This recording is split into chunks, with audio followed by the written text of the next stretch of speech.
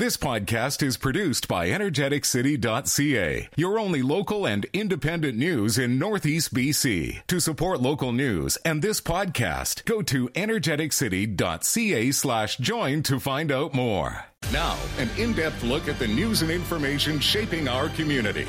This is Moose Talks with your host, Doug Craig, on Moose FM. Good morning and welcome to the show. A little later on, we're going to be catching up with Brenda Baumeister. She's a long-time caller and texter on the morning show. She is retiring today after 35 years working at the Fort St. John Hospital. She's also wrapping up a wonderful fundraiser her and her granddaughter Peyton were doing for the Peace Villa. So we're going to catch up with all that and more coming up in just a few minutes. But first, we're going to talk a bit about this Rainbow Lake Connector Highway. I think that's the correct term for it. It's a highway that would go essentially between Fort Nelson and Rainbow Lake, Alberta. It would connect to High Level.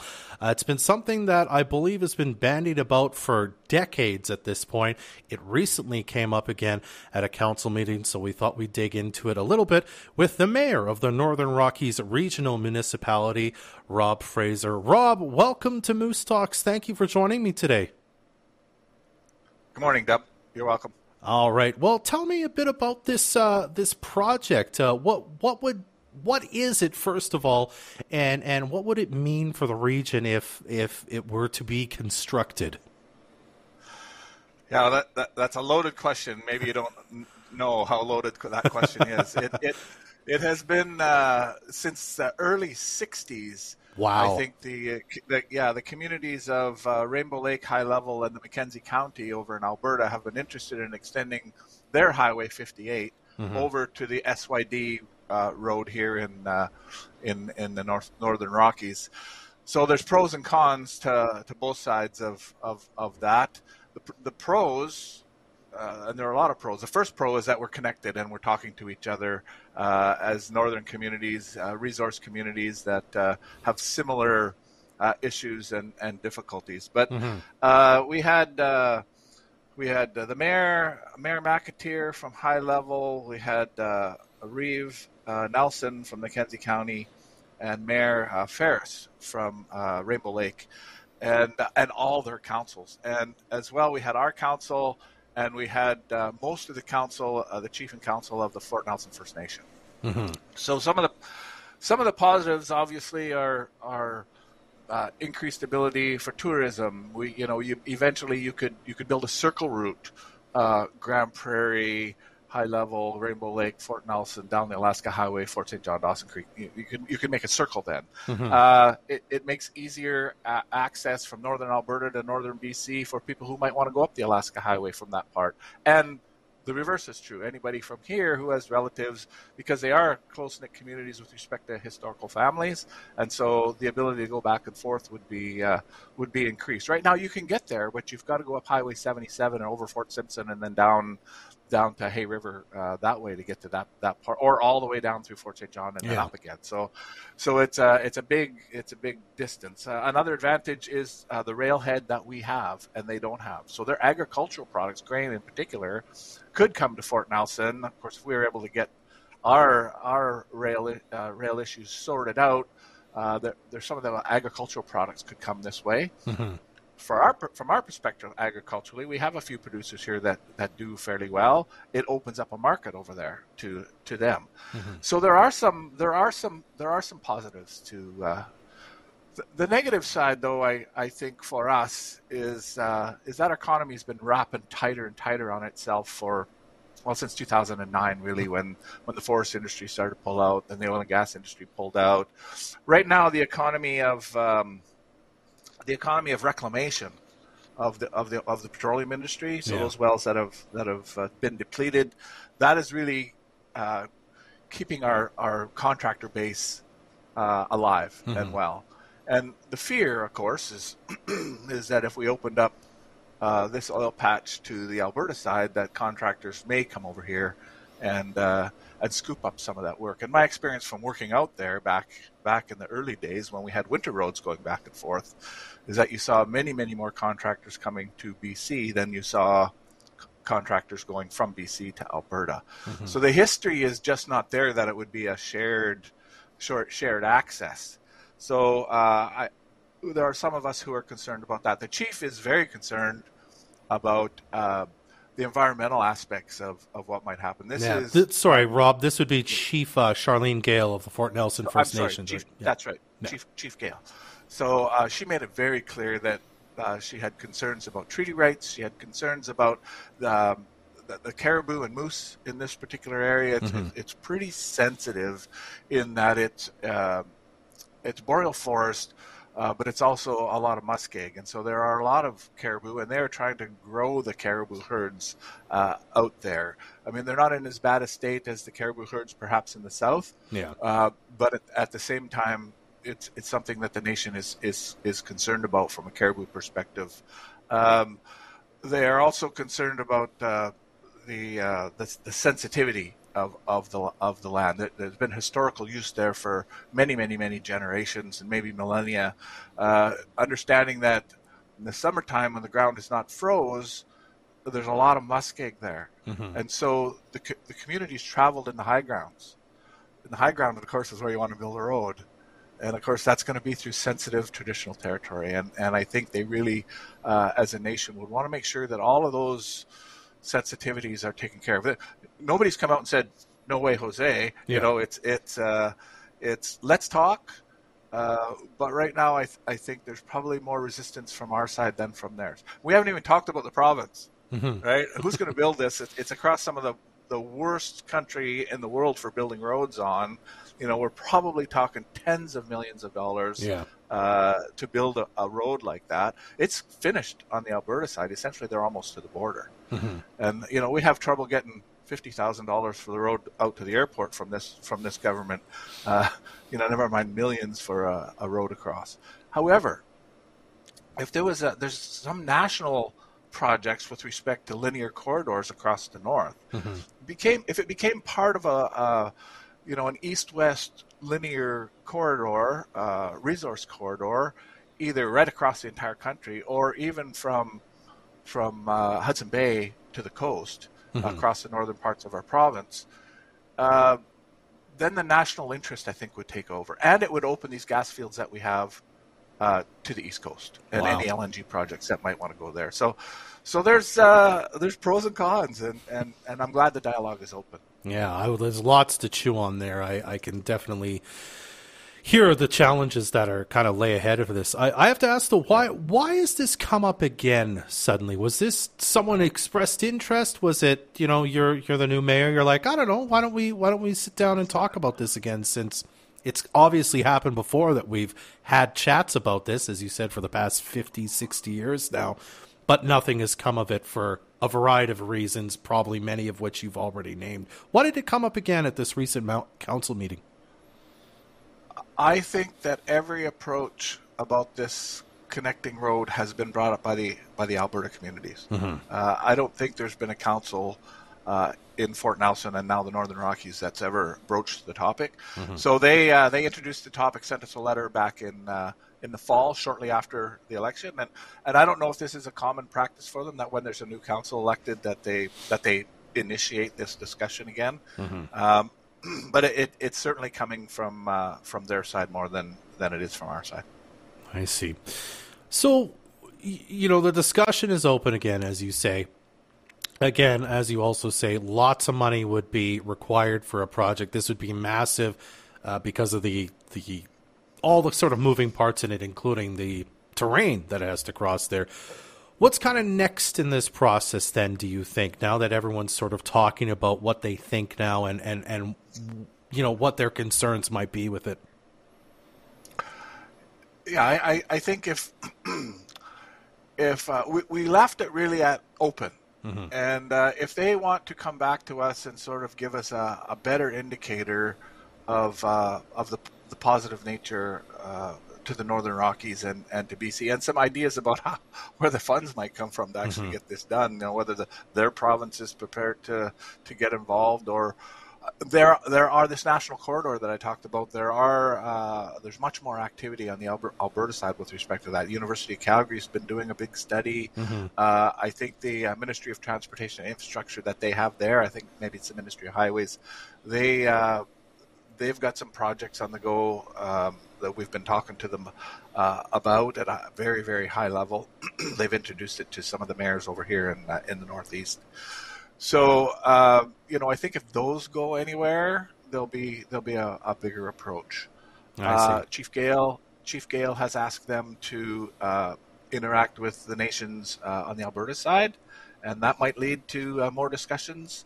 So, we're sort of in a holding pattern right now. Yeah, and I suppose there may be no real discussion also until Alberta has their election and then we find out who's next in government over there too, if that's even a possibility of going to them. So, okay. Well, this is really fascinating. I guess we'll have to wait and see what happens next on this. Mayor Fraser, I really appreciate you taking a few minutes to kind of outline this for us, and we'll be following this story closely. Thank you so much for your time today.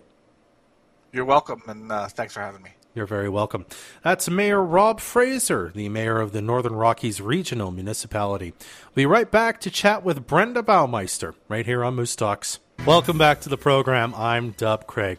Now we're here to talk with somebody who's retiring after several years, and by several I mean 35 years at the Fort St. John Hospital. Full disclosure, she also calls and texts in on the morning show, so we know her very well. We're very glad to be joined now by Brenda Baumeister and her granddaughter Peyton. Good morning to both of you. Thanks for being here this morning. Thanks for having us. All right. So we're going to start with the fundraiser you've been working on this past month. Brenda, you were on the morning show, I believe, to chat about it.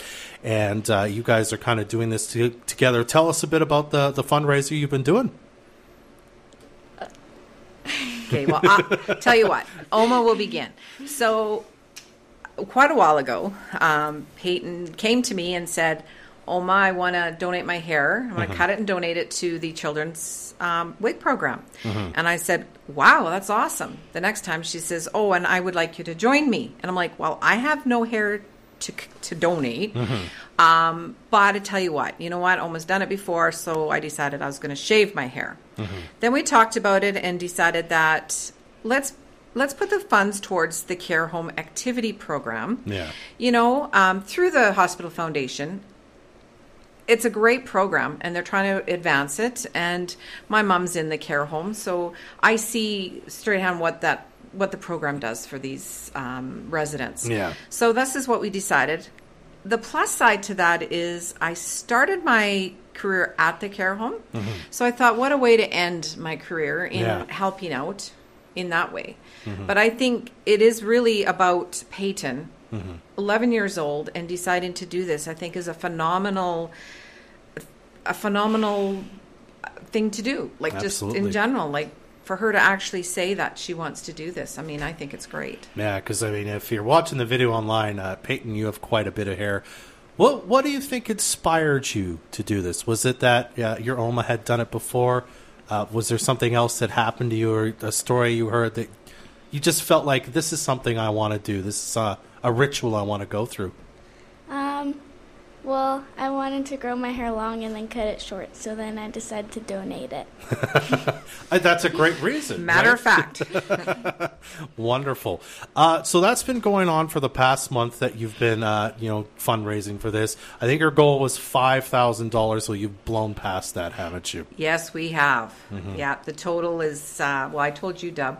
I think it was like 6,340 at this exact moment so far. So. Yeah, but at the actual hair cutting at 2:00 today in the Fort St. John Hospital main lobby, we will have some cupcakes and coffee, which were donated by Canadian Grind. Yeah, and we're going to charge $5, and that will also go towards our fundraiser. We have some beautiful winter scarves that will also, people can just choose one and just give a donation of their choice. Wonderful. Peyton, how are you feeling about the fact that you're going to have a shaved head in a couple hours here?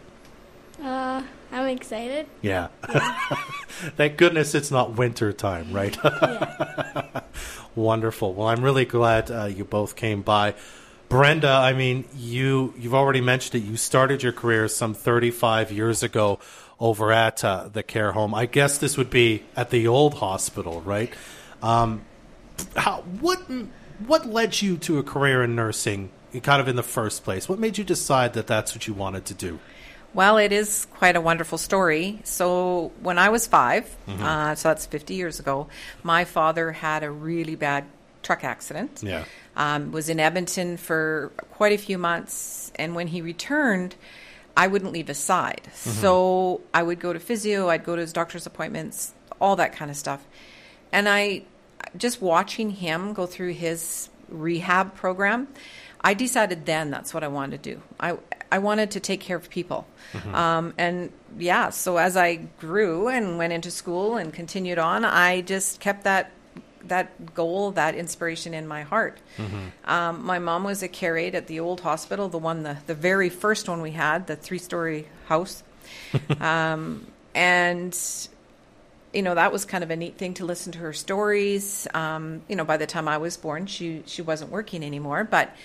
And then my aunt in Vancouver, she was also a nurse. And it was just kind of a neat thing for a young person to see and hear stories and realize that, yeah, that's really what I want to do. And so I just went with it. You've probably seen and heard a lot of things at that time. I wonder if I can press you for a story about something you saw or something you were a part of that you remember that really left an impression on you kind of in the last 35 years in nursing. Well, the one story that really comes to my mind is I had a lady that I was looking after. She was a younger person, and her issues that she had, so I was her nurse for quite a while, and she just, the way she talked to me, the way we talked together, and unfortunately she did pass, but, you know, there was a sign. She had an angel on her curtain we had put up there. Yeah. And after she passed, you know, we do our little thing that we need to do, of course, and you know, you go on your merry way, go home or whatever. And a couple months later, I was just thinking, you know, remembering, as we all do. And she came to me, and I just realized, and I was working for about 5 years at the time, and I realized that I definitely chose what I needed to choose for me. It was a true part of me, and I realized that, you know, that's how it goes for some people, right? And there's so many stories, so many wonderful stories, and I always tell people, you know, our son became a nurse, actually, and he works in Prince George. And I said to him, I said, when he decided to become a nurse, I said, "Oh, you're hooped there, buddy." And he goes, "Well, what do you mean, Mom?" I said, "Because you got me as a mom." You know, you will never forget. You learn every day. You will never forget the fundamentals, the basics of the nursing. You have machines, you have medications, you have lots of things to have to do, but you will not forget who it is you're actually working with and who you're actually caring for. You just need to know in your heart, no matter what, you go home and you say to yourself, you were able to give something to this person to make their day better.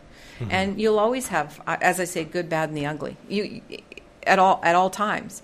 But you just have to remember in your soul that you were able to help, and I know deep down, you know, that I was able to help people, and you know, it's I worked with many, you know, maternity, the medical, the surgical, many different areas, and that is what I went in with it, and that's what I was able to take away.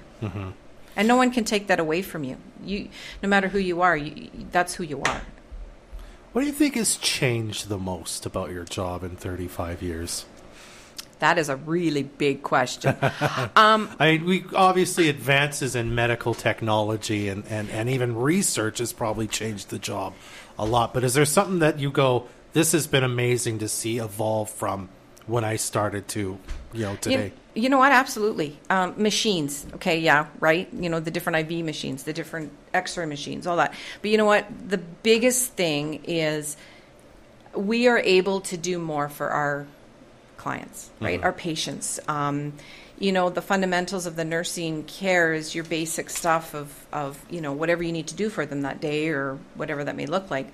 But, you know, you're able to say you can do more for their care, right? I mean, there's more lives being, you know, protected. There's all that kind of stuff. So it's kind of neat in that way. I mean, training is pretty much the same, but you have the bigger picture. And I think, to say it lightly, when you get changed, and so the better stuff to look after people, whether that's, again, the machines, the beds are better, that's for sure. I have to say that thing. We used to crank the beds up. So for me personally, now we have electric beds, which is more comfortable for patients and much easier for us on our backs. Yeah, quite absolutely. simple. So, but still the same fundamentals of the nursing care is there. It gets busy. It definitely does. I mean, we just came out of a pandemic. I mean, that was really hard on most nursing staff, I know, and physicians and many people, right? And I think it was hard on a lot of the staff when they had to go home and speak to families, and families would really be, what's going on? Why are we doing this? Why are they doing that? Why didn't they do that? And it's like, whoa, okay. Because you have that, right? Yeah. But I commend all the staff and everything at the hospital that I've worked with, not just the nurses. I'm talking everybody. We're all part of the main thing. What is the main thing? The main goal is you're looking after the patient, and that's why we're there, right? And whether they're young, old, we welcome babies in, we look after young people, elderly, accidents, this, that, diseases, and then sometimes we're there to help for them to pass over, and that is a big thing. What do you think you're going to miss the most? My patients. Just the day-to-day interactions, talking, helping. And teaching and knowing that you make a difference. Absolutely. I will say that for sure, the patients. I love the staff, don't get me wrong, but it's the patients that I'm going to miss. Wow. All right. Well, Brenda, you probably already know this, but you are one of the nominees and winners of our Women of FSJ contest this past week. So we thought live on the air we'd spring this on you and bring someone in to bring your prize in. Hopefully, somebody's coming now. Just to say congratulations and all that good stuff for you. Your nomination talked a lot about the work you've done in the community and the patients you helped. And your longtime friend Lisa, who works for us, is just off camera there. Thank you so much. Thank you, Lisa. Okay, well, hugs to my friend out there, if she's listening. Viva, you're wonderful. And everyone else, thank you so much. It's been a wonderful career, and I wouldn't change a minute of it. Brenda, I hope you keep listening to the morning show, too. I will be, except I'll be drinking with my cup of coffee beside me. Yeah. Excellent. Thank you so much for Brenda, everybody. Thank you for being here. Peyton, thank you for coming by. Good luck on your head shave later today. Congratulations on your wonderful fundraiser. And Brenda, congratulations on your retirement after 35 years. Thank you very much, Tom.